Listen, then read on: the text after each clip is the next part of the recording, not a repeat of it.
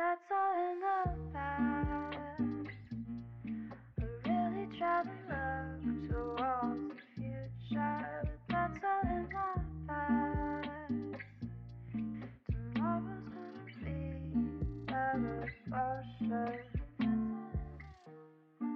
Welcome to Good News, Good Night, a weekly deep dive on good news stories throughout time. My name is Em. I'm so happy you're here. Please remember to subscribe, share this podcast with your nearest and dearest, and rate and review on iTunes so that other people can find me. You can always find my sources in the show notes. Find me on Instagram at goodnews_goodnight. And because you're probably wondering, this beautiful song, False Hopes, is from kirsthervey.jpg featuring Soda Chi. I hope you enjoy this week's story and that you sleep well.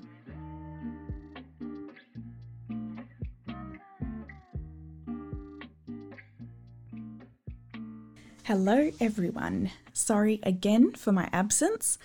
Life got a little bit hectic for a while, but I am back. To make up for it, this episode is a little longer than usual. Now, let's get straight into it, shall we? We often talk about the negative effects that we have on the planet and on the non-human inhabitants. I remember learning about extinct and endangered species as a young child and feeling a panic-stricken sense of doom. This anxiety and worry has never truly left me. What we rarely talk about and hear about, though, are the species that have been saved from a nearly inevitable end, which I think is pretty strange because it's such great news.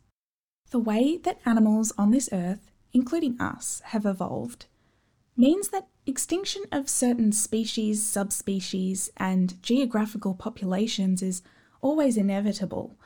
However, the explosion of the human population and the intense effect of our modern lives has put an enormous strain on the planet and forced many animals to the brink of extinction that otherwise would have been thriving. Most of these species are incredibly important parts of our ecosystems and are just as deserving of a chance at life as us humans. Since the year I was born, there have been almost 48 species of animals rescued from the brink of extinction, thanks in part to the UN Convention on Biological Diversity. I think the one that has impacted me most was the absolutely astonishing comeback of the world's humpback whale population.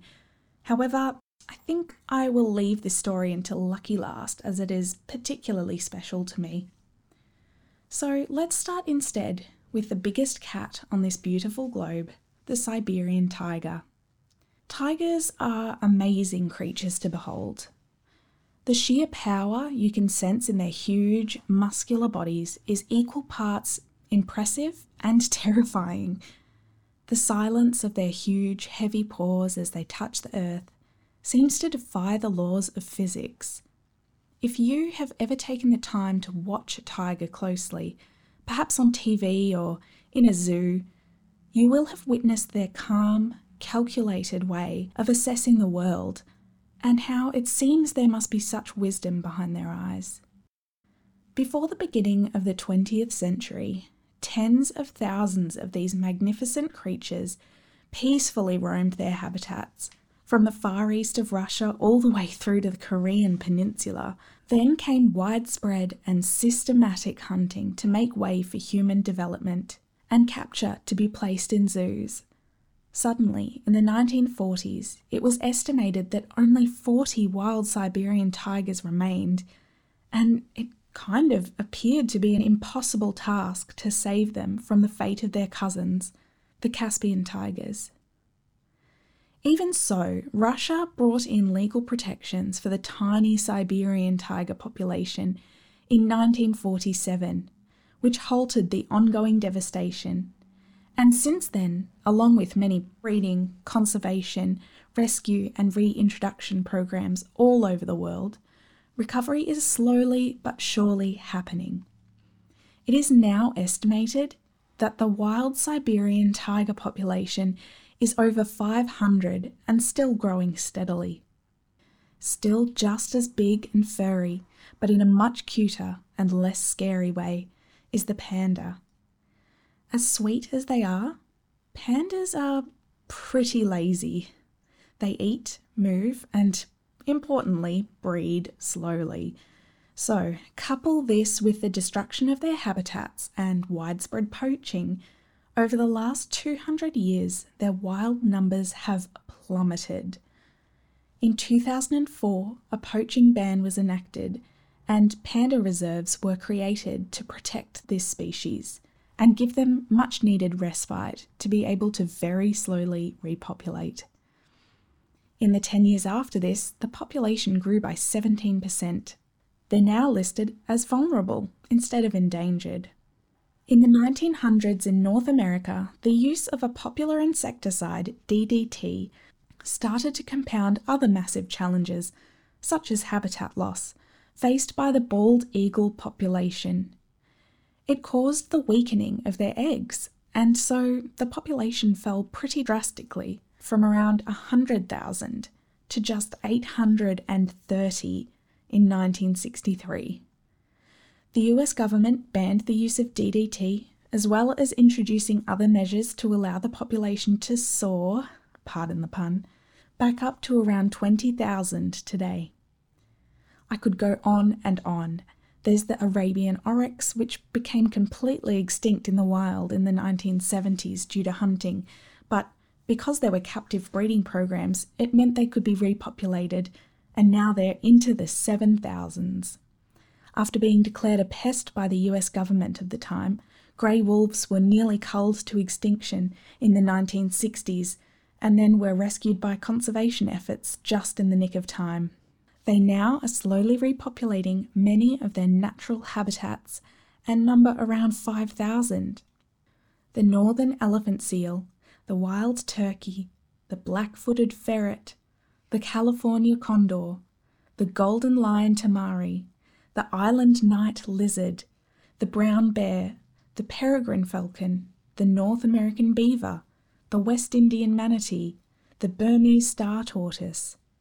All could have been lost forever, but have thrived when protected from the human errors of the past. Now, I said I would leave the best until last, and here it is. As a little girl, I was pretty sure I would grow up to be a marine biologist. I always loved the ocean and its inhabitants, but whales in particular were absolutely something special to me. Imagine my dismay and, quite frankly, my disgust when I learned about whaling and how close humpback whales had come to complete extinction. While there is evidence of whaling in most cultures around the world dating back to prehistoric times, from the 16th to the 19th century, commercial whaling hit a huge boom, and many species were hunted to near depletion, mainly for the use of oil from their blubber and their meat as well. It's very important to note that before the invention of the more modern methods of whaling, many indigenous cultures had been whaling with minimal impact for thousands of years. However, as humankind came into the early and mid-1900s, many whale species had been so thoroughly drained by the modern whaling industry that it was difficult to even find them.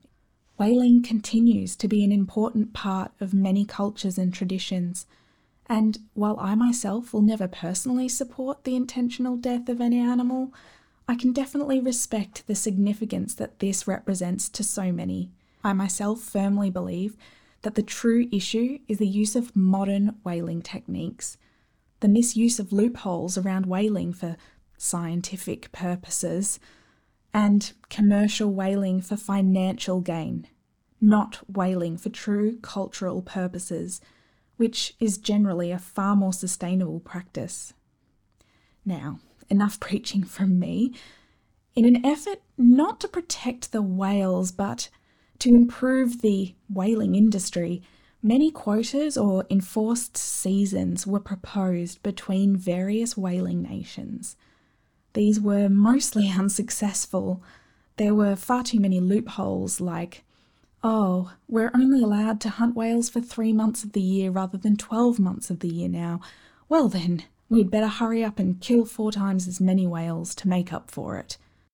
This battle went on within the industry for many decades. However, in 1978, consumer pressure had added to the whaling industry's problem. People didn't want whales to die for their products anymore. Finally, the International Whaling Committee called for a ban on commercial whaling, which took effect in 1986. While some countries such as Norway, Japan and Iceland continue large-scale whaling, and other countries continue whaling on smaller scales, for the most part, the whaling ban has been a huge success, especially more recently. From 1986 on, with the well-being of the world's humpback whales in mind, we have also brought in rules and regulations to further protect them, such as in Australian waters, you must keep a distance of at least 100 yards and follow speed restrictions so as to reduce the risk of injury. To say that most of the world's humpback whale populations have bounced back in a miraculous fashion is kind of a massive understatement. 8 out of 12 of the different populations are technically no longer endangered. Just one example is the population of whales that breed off the coast of Brazil. Following centuries of commercial whaling in the mid-1900s, the population had dipped to just 450 whales. This population is now estimated at being around 26,000, which is only just shy of its original estimated amount of 27,000. This amazing comeback makes my heart sing and transports me to a time in my childhood where every time I was in the water I could imagine being alongside a whale, thick smooth skin gliding effortlessly through the water, marked by barnacles and scars that are the only hint at what the whale's experience in its 80-year life has been. Secrets I will never get to know. Strong muscular fins and tail, using the water to its advantage, pushing itself through the infinite ocean, using its natural intuition and mysterious wisdom to know where to go next. Saving species of animals on the brink of extinction usually seems like an impossible task, but actually we have proven time and time again that with passion and dedication to conservation and protection by people willing to fight for the cause, it can absolutely be done. So, what's your impossible task? What did you think up until now was unfortunate but inevitable? Something you just have to accept.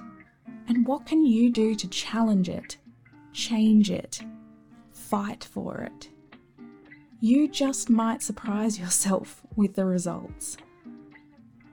Thanks so much for being here with me for this episode of Good News, Good Night. Sleep well.